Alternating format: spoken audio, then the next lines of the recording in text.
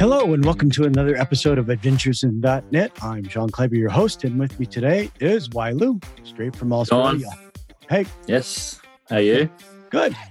It's been a kind of a long week. Real busy this week, doing all sorts of things, during the day, and then sports at night, and softball, and then house stuff on the weekend, because where I'm at, the sun doesn't set until about 9 p.m. So gotta get used paradise. to that. Yeah, those late night hours. Yeah.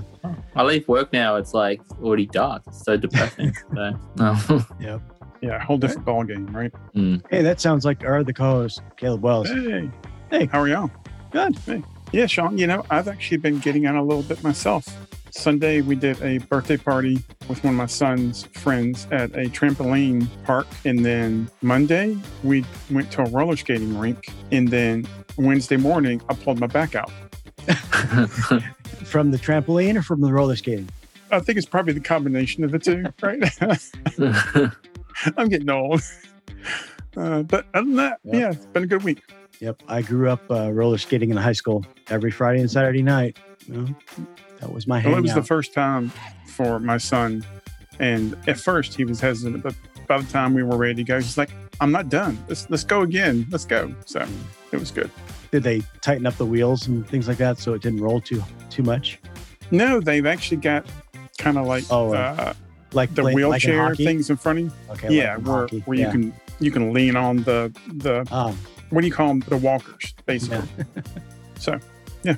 Cool. That's good. Well, I had a couple big things this week. I bought a new car. So wow. We're hoping that, my wife's been out of work for a little while. So she's been having some interviews, things like that. So during COVID, we were both at home. So we really didn't need two cars. So we turned one in and just kept one. And so I decided, since she might get a job, I might need a car when she's at work. So picked the one up. There you go. Yep. Good deal. Yep. So it's time. And the other big thing is I paid off my mortgage. Whoa. Ooh. That is a big massive thing. Congratulations. That's nice. Yeah, so I awesome. replaced my mortgage payment with a car payment. Which will be paid off a lot faster than your mortgage was. Yes. Depends on the car, though. Yeah. You might have put a Tesla or something. My Ferrari. Yeah. Yep. Nope. Well, the car is at 0% interest, so that's better than the 3.5-4% I was paying on my mortgage. So, yep, definitely a better deal. All right, let's bring on our guest. Welcome, Barrett Blake. Hey, how you doing? Pretty good. How are you guys doing? Doing good. Excellent. Yeah, good. So, Barrett, why don't you start us off by just telling us a little bit about yourself? How you got into programming and what you do with .NET, things like that. I remember working my tail off to become a senior developer. I read every book I could get my hands on. I went to any conference I could and watched the videos about the things that I thought I needed to learn. And eventually, I got that senior developer job. And then I realized that the rest of my career looked just like where I was now. I mean, where was the rush I got from learning? What was I supposed to do to keep growing? And then I found it. I got the chance to mentor some developers. I started a podcast and helped many more developers. I did screencasts and helped even more developers. I kind of became a dev hero. And now I want to help you become one too. And if you're looking forward to something more than doing the same thing at a different job 3 years from now, then join the Dev Heroes Accelerator. I'll walk you through the process of building and growing a following and finding people that you can uniquely help as you build the next stage of your career. You can learn more at devheroesaccelerator.com. Okay. So again, I'm Barrett Blake. I am my official title at work is Dynamics Competency Manager. So I work mostly in the Power Platform sphere, with Microsoft Dynamics, Power Apps, Power Automate, that kind of stuff, Power BI. As far as the professional work goes, and then in my free time, I like to play around with a lot of Blazor, Vue.js, some of that stuff. Learn some of that stuff on the side as well.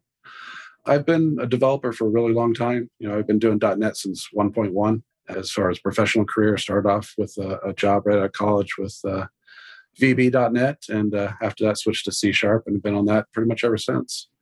I've been interested in programming my entire life since my dad brought home a ZX81 Sinclair, one of those little black membrane keyboard devices. Yep. Yeah, 1K of RAM, and yep. Yeah, I've just been hooked ever since. So. Really love of my life kind of thing. So. Yeah, I remember those well. They had the little block symbols and things like that. You can on special keys to try to do graphics and things like that. Oh yeah. Yeah. All the fun So, ASCII graphic yep. stuff. Sounds like a similar path to Caleb and myself. So we've been in .NET world about that long, and VB and lots of different things. Every time someone talks about their childhood and computers and how they got into programming, it makes me think of the time that I was trying to install a game on DOS. I think I've already told this story. And instead, accidentally deleted the whole operating system. It was an old, this is, 20 years ago, 25 years ago. And my dad was not happy. But yeah, I learned some stuff. All right, cool. So you talked about the Power Platform. Why don't you tell us a little bit about that? Kind of give us a broad overview first before we kind of get into the details. So, it's Microsoft's ERP and CRM system at the core of Dynamics, and basically, software that helps people run their businesses and to do their day-to-day work for a lot of things. I tend to spend more of my time. I've got a team of developers that work for me who focus more on the Dynamics side, and then I tend to spend more of my time on the Power Platform side with Power Automate, Power Apps, Canvas apps, that kind of stuff. All right. So why would somebody want to use like Power Automate and the other Power Platform tools rather than just writing code themselves, firing up Visual Studio and going from there? Yeah, I think it's a lot of the appeal is the ease of use. Especially when you're needing to manipulate data, move data from place to place in a lot of systems. 10, 15, even 5 years ago, a lot of us developers would write a Windows service or some kind of dedicated console app to do these kinds of translations and custom movement of data and translation of data from place to place, whether it be from Salesforce to SQL Server to whatever it might be. Power Automate is one of those things, especially that helps us to do that a lot quicker and a lot easier, because a lot of that's just built in. It's just click and drag and add some configuration, and boom, you're done. Is it any similar to like writing SSIS packages in that environment that you kind of drag and drop things and connect them and maybe a little bit of code here and there? Yeah, it is actually a lot like that. And I've come from a heavy database background as well. In fact, I was writing some SSIS packages for a client today, which I would much rather do in Power Automate, because it just does it does make it easier than doing that kind of stuff. But it's a similar concept. Yeah, you have various functions and components that you just drag and drop on the interface and can manipulate and have some flow to it back and forth. So is Power Automate, is it online only tool or? No, it's also has a what they call Power Automate Desktop, which is a robotic process automation component. It has to start in the cloud with whatever triggers the flow, but once it's running, it can connect to an on-prem RPA client and do things on your on-premises stuff that you wouldn't be able to do. For instance, interacting with legacy apps. It has the ability to control a computer, log into it to do some.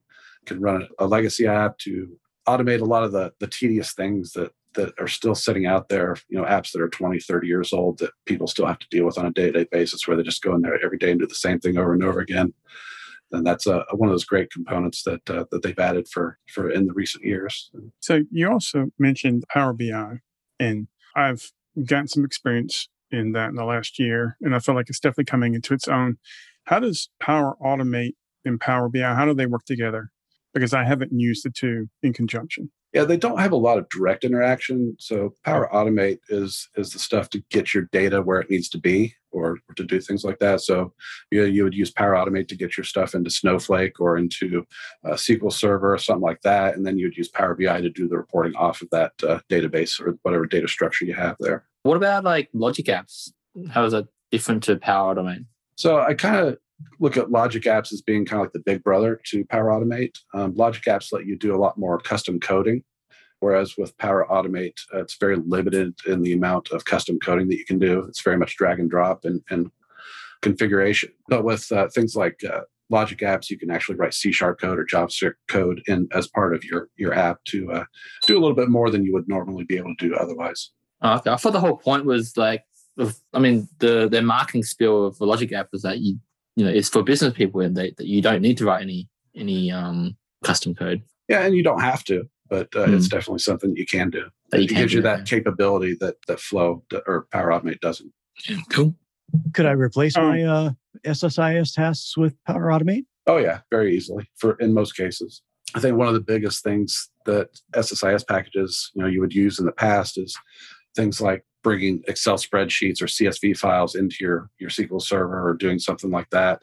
As long as you're open to, moving that from an on-prem network share into like OneDrive or Google Drive or something like that, then it's a lot easier in Power Automate to do those processes. And would I have to punch a hole in my firewall to access an on-prem SQL Server? No, what they do is they have an on-premises gateway, and basically it's a one-way connection.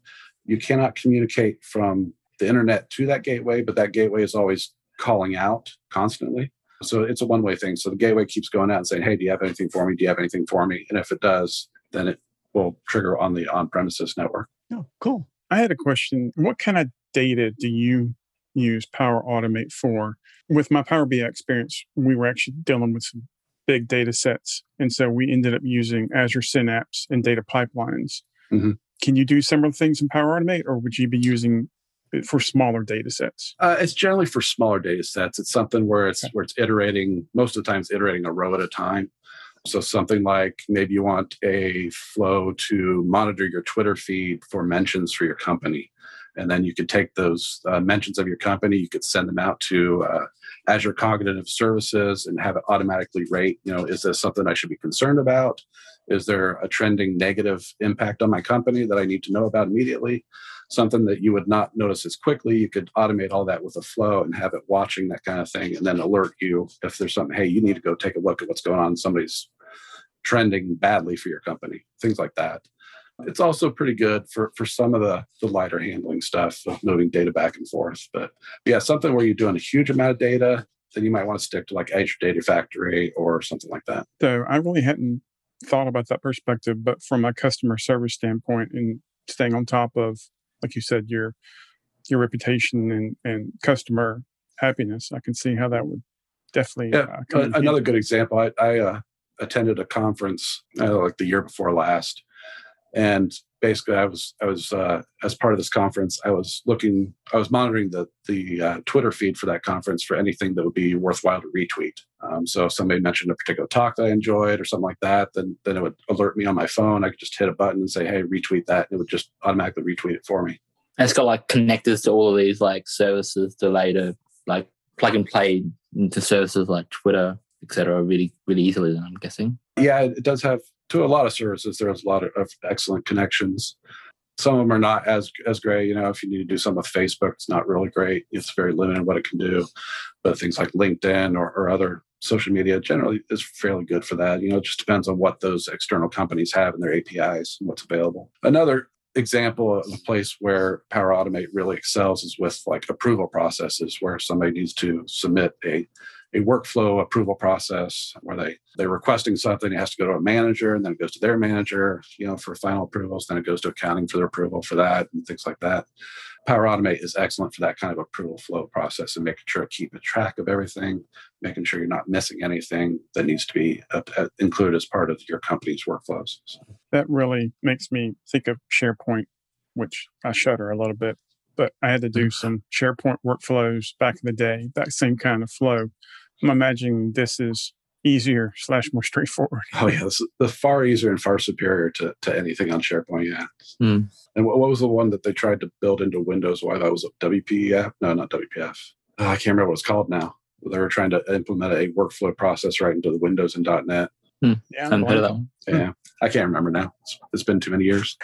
So would you typically write like the custom code usually in C#, or can you do it in other languages? For me personally, I'd probably do C#. I mean, it's one of the things that Microsoft has really improved on in recent years is the ability to use whatever language you want in various things. So, I mean, obviously for Power Automate, you're not doing any custom coding, but for things like Logic apps and that Canvas apps, you can use C#, JavaScript, whatever your preferred platform is almost anymore, it seems. And is there any kind of a concept of with coding? Most of the time you have a level of testing, I guess, unit testing and things like that.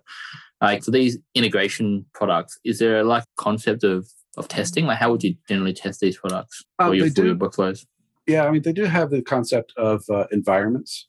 And so for each environment, you can select the the particular connector that environment would be tied to. So you can have a development environment which is connected to the respective dev environments in your connected apps.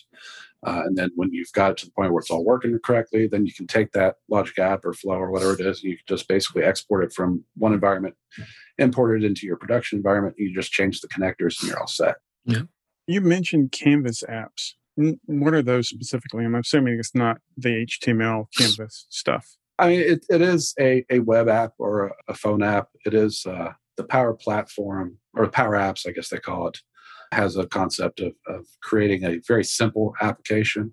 A lot of it will build for you. You just basically give it the data set and you say, okay, here, build me an app around this. And it'll put a lot of that basic stuff in there for you to create a simple CRUD app. And it's basically, being able to create it's almost like a Xamarin app, but a very simple version of it that's, again, targeted at business users being able to do it themselves with very little learning.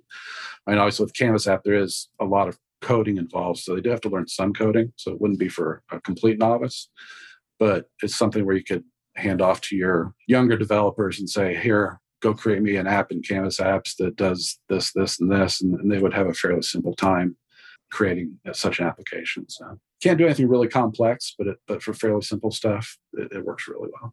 Do you see it as a possible replacement for web forms? If people have legacy applications, they don't necessarily want to do Blazor, something along those lines, if they're fairly straightforward. Yeah, and if they're fairly simple in concept, then yeah, it could easily replace that. And that's something that they could also install on an iPad or a phone or something like that, and it would work just as easily as a native app. Nice feature. Simplifies things. So what's kind of the process you go through? Is it just like anybody that's familiar with Access? You've got this area that you just drag and drop your controls onto, and then set the properties for them, and then you maybe respond to events. Is that kind of how you set things up? Pretty much, yeah. I mean, it's if somebody's familiar, I kind of keep going back to Xamarin and WPF. If somebody's worked on WPF in the early days, where you would have that, where you had that designer application where you could just drag and drop things on, and you just change some configurations and things work. It's very much like a simplified version of that is what Canvas apps are. So can you use Power Automate to manage some of your other Azure resources or services? Oh, yeah. In fact, I did one on one of my blog posts a little while ago where I basically just created a button triggered app where I just hit the button and it would reboot one of my app services. That's a pretty simple example, but yeah, there's a lot of stuff that you can do to monitor and maintain your Azure services using Flow. Pretty much anything that has an API, you can use Flow with. Right? A lot of times there's the built-in connectors, but for other things, you can write your own connectors for a lot of cases. Hey, folks, if you love this podcast and would like to support the show, or if you wish you could listen without the sponsorship messages, then you're in luck. We're setting up new premium podcast feeds where you can get all of the episodes released after Christmas 2020 without the ads. Signing up will help us pay for editing and production, and you can go sign up at devchat.tv/premium. And what about like pricing? Like, is the service generally free and you just pay for the consumption cost of the services that it's actually triggering, or is there a pricing model for this sort of stuff? Yeah, and it can get a little complex. So there is a free tier which lets you do a limited number of runs per month, and it has a limited subset of connectors that you can connect to. Beyond that, they have a paid tier, which I think for a simple user is like $40 a month per user, which gives you access to all the premium connectors, lets you do the on-premises stuff, and you get a whole bunch more runs per month that you're allowed to do. And then a number of the other licenses include various levels of licensing for it. For instance, if you have like an E3 or E5 license, I think that includes Power Automate as part of that for each user. And it can get pretty complex. They also have a license where if you just have a particular flow that you've created and you want to be able to run it as many times as you want per month, then they have basically what's called I can't remember the name, but it's a per flow license where you pay like $200 a month and you get 5 flows that you can run an unlimited amount of times. And so you can license it in that way as well. So you can either do it on a user basis or on a flow basis. For the Power Automate, for the Canvas apps, it's a similar model as well. Mm. There's something that you listed here that goes with Power Automate, and it's the AI Builder. What's that? So what they've done is they've taken some of their Azure AI services and they've created a sort of simplified interface for using some of them. And they've included that in Power Automate. So for instance, one of the ones that I've played around with is taking a simple app where you pass in an image and it can tell you what's in that image if you've done like a training model for that. Another one is where if you have, for instance, this is a good one, if you have a invoice, for instance, that you get from clients and it's the same format all the time and it comes in on a regular basis and they just send it to like an email box, you can create a process that will pick it up out of that inbox, look at the invoice, pull out all the relevant data from that invoice. So, the client name, the account number, the pricing, the line items in that invoice, and just automatically import all of that into a database or wherever you want to put it. So that you're not manually inputting all that data from something that somebody sent to you electronically. Or you could scan it and take a picture of it and do the same thing. Yeah, I was going to ask if it could do OCR, but sounds like OCR is included in that. Another good one I did with that is it has like business card reader where you can create this little app that will take all the relevant information off somebody's business card, and when you take a picture of it and just put it automatically into like your Outlook contacts or whatever you want to use. So some of those AI things that Azure has available, it's a subset of that that's just a lot simpler to use and to implement into your flows. That's the great thing about this cloud world. Like, you don't have to learn how all these AI tools work anymore. You can just simply call it, as a service. It's a lot more, it gives developers a lot more power. Yeah. And another fun one I did is that I'm actually working on right now for a demo that I want to do at conferences over the next year or so is to have something that will take like a pile of dice from like your gaming dice and just be able to identify what dice you have, what sizes they are, and what number is actually currently on the dice. So like, if it's a D20 and the 18 is showing, being able to identify that out of a pile and just give you the results of that. So there's a camera that looks at the dice. So you tie it to a camera, so you could take a picture. You could have like a live video camera, and it's just checking that every few seconds or something like that. That's cool. Could it pick stocks for me? I wish. I'm sure people have done it, right, with AI. Yeah. So what are people some have tried? Maybe something to monitor Reddit for some of those hot stocks that keep popping up like GameStop. Yeah. So what are some of the cool things you've seen done either through integrations with Twitter or Reddit or Outlook, emails, things like that? What are some cool things people can do? There's some great stuff. So one of the ones that I've done recently also was something that just basically monitors my Outlook inbox. And if there's anything that's coming from certain people, just automatically ping me, send me a text message to my phone saying, hey, here's an urgent thing. This is maybe it's a particular client that I need to respond to more quickly than I would other clients. Just have something that will ping me and let me know that there's an email from them. I've got another thing where when I post a new blog post to my blog, it automatically picks up the RSS feed and then puts out a Twitter post and a LinkedIn post saying, hey, I've got a new blog post out here. So I don't have to go out and manually do those myself. Oh, cool. Yeah, anything could make use of that, couldn't we? time, right? Yeah. Yeah, all kinds of things to save time. So. What are some of the things that can trigger things, and what can the thing respond to as far as the trigger? Is anything there? Yeah, there's all kinds of different things. I mean, you can have events from all kinds of different connectors. So I mentioned before, if a file gets dropped into your OneDrive, or if a new client gets added to your CRM system, or if you get a new email, there's literally thousands of different things where if something occurs, you can trigger it. You can also have triggers where it runs on a regular schedule, like every 5 minutes, every day, every week, every year, that kind of thing.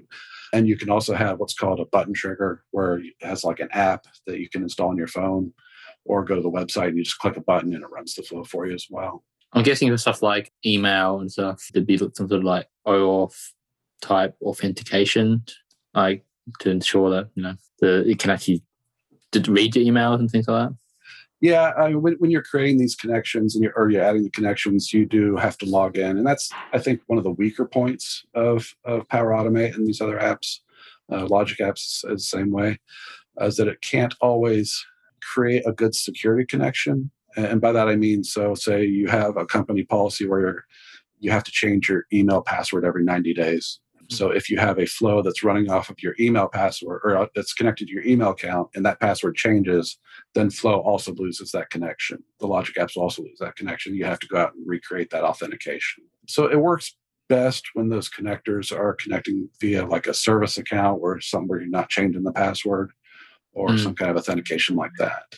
Or where if you have like a token authentication or like a shared secret kind of authentication. That generally works better than something that's relying on your personal account information. Yeah, but I guess not all these services would have that kind of thing available, right? So yeah, and it depends on the service that you're connecting to. It's entirely what they have for authentication that you're dependent on. Are you familiar with Zapier? Yes, yeah, it's very similar to that. Yes, yeah. So I was wondering how it compares to that. I think both that and was IFTTT. I think it's the other one that's pretty popular. I think it's easier to use than both of those, but I think those are also more consumer focused. So they have a lot of connectors that personal people or personal users might be interested in, whereas opposed Flow, on the other hand, is more focused on businesses. So they don't always have all the connectors that you might have. So for instance, Flow, you're not going to be able to find something that connects to your Alexa app or your home security system or something like that, whereas Zapier and IFTTT have those kinds of connectors at times. Well, do companies make these connectors or does Microsoft? Like, if I had a company, could I just make my own connector and publish it on the Azure? Both. And even you as an individual have the ability to create a connector to a service and be able to publish that for other people to use as well. So some of them are created by Microsoft, some are created by the external vendors, and then some are created by individuals. Would there be any reason that I would write a program in .NET and then connect into Power Automate and trigger things there from? Sure. Yeah, because one of the ways that you can trigger a Power Automate flow is with like a web endpoint. And so, if you have an app that's running, doing something, and it needs to at some point go out and trigger one of these flows, you could easily have it do that either from like a web app or even an on-prem app. All it has to do is call that web URL. Cool. You mentioned Power Automate Desktop, and I saw that there's this thing called robotic process automation. Is that are they the same thing, or they're the same thing? Yeah. Robotic process automation is what they used to call it, or RPA. So recently, when they made it free for everybody who is already a Power Automate user, they changed the name to Power Automate Desktop. Gotcha. Plus, robotic easier. Yeah, and plus robotic process automation is more of a generic term. It's applied to a lot of different similar products that do the same kind of thing. So I know that Microsoft has, or they're trying to have a lot of easy entry points into Azure to get you started and then to get you using more of their services and resources. Do you see Power Automate as one of those things, or is it one of those things that you would be using once you're already invested in Azure? No, I think it's another one of those things that they're really trying to push and get it out there to everyone. As I mentioned, they have a free tier that they push, their community version, I guess they call it, that gives you a limited subset so you can kind of get hooked. You can see the potential, and then they get you, as with everything, they get you hooked in there, and then you subscribe to get the added features and the added performance and all that. So what haven't we covered? What's left to know about the Power Platform and all the different applications that are available? I think the biggest question for a lot of us as developers is why we bother using one of these serverless type approaches when we could easily go out and write a web app or a console app or whatever it might be. And it's saving not only our clients' time and our business users' time, we're saving ourselves time as well. And a lot of these things that we would have to go out and figure out how to do, how do I connect to ServiceNow, or how do I connect to Salesforce, or how do I connect to SQL Server on another network, or things like that. This takes a lot of that time-consuming and difficult effort that we would have to go through as developers, and makes it a lot simpler even for us. So I know they kind of market it towards anybody can use it, but it also makes our lives easier as well. That's great. Yeah, if it can save me time, I might have to look into that. I had a college professor who always liked to say, we as developers are virtuously lazy, is the term that he always used. We always tried to find the easiest way to do something. And he talked about that a lot. And this is one of those tools that can make our lives a lot easier. Yeah, we're kind of like water. We always take the path of least resistance. Well, and if you have to do things manually twice, then you can write something to do it for you Yeah, exactly. for eternity, right? Yeah, and then that's where this excels is being able to automate those repetitive tasks that you have to do over and over and over again. Like creating a user in Active Directory or whatever it may be. Just these mindless repetitive tasks, and that's where this really comes across well. I think the good thing is that you can generally kind of combine it with, like, there's this whole no code movement and stuff like that, but a lot of times it's really hard to customize. But it sounds like with this platform, you can always kind of combine it with your code base, combine with your custom made services as well. Yes, yeah, definitely. So along with all the connectors, is there any kind of a prepackaged solutions and things like that already, basically gives you a good starting point, template, schematic to do different things? Oh yeah. If you go out there are thousands of different templates that are already there, things that people have already figured out as a common task, something that everybody needs to do. And if you just search through their template thing, a lot of times you can find something that already does maybe 80% of what you need to do, and you just need to add a few things, and then add your own connectors. So that's always the starting point for me when I need to do something in there, is I go search the templates and find something that somebody's done that's similar, at least. Maybe instead of connecting to OneDrive, they're connecting to Google, or maybe they're connecting to Box or something like that. And then I can just take that, modify it, and use it for what I need. Okay. Anybody else have questions? Take Yeah, the good. silence Yeah. as a no. Right. Well, that's not silence anymore, but yeah. Oh, you right. spoke up. Yeah. All right. Cool. All right. So there's nothing else. Let's move on to picks. Hey, folks, I don't know if you've noticed, but I've been working a lot on figuring out how to help people become the most valuable developers on their teams, or becoming the top 5% of developers in the field. If you're looking to level up, figure out how to contribute more, get the career you want, get the career that you want that will support the lifestyle you want, then you should check out the Most Valuable Dev Summit. I've invited some of my friends across the community, people that you've heard of, people that have worked on systems that you use on a daily basis, people who have invented new ways of doing things over the years in programming, and I've asked them one question, and that question is, how do you become a top 5% developer? How do you become 1 in 20 of the best developers out there? And so we're going to go ahead and have that conversation with them in interviews on the Most Valuable Dev Summit. And you can find that at summit.mostvaluable.dev. Caleb, what's your pick? Yeah. So my pick this week, I think I may have already mentioned, like subliminal messaging, or, right, listening to background music that has some subliminal stuff in it. Drink Coke. Right. And hey, right, I know it may not work for you, or you may not believe in it, and that's perfectly fine.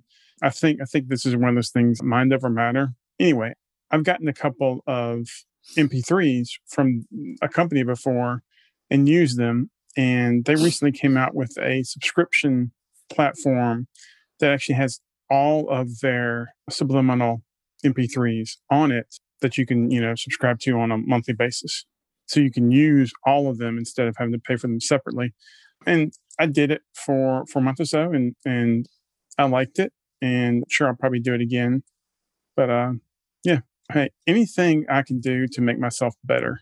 So how does it work? Lord knows I need it. Is it just like a song, and then someone's just saying some message backwards or something? Well, no, right.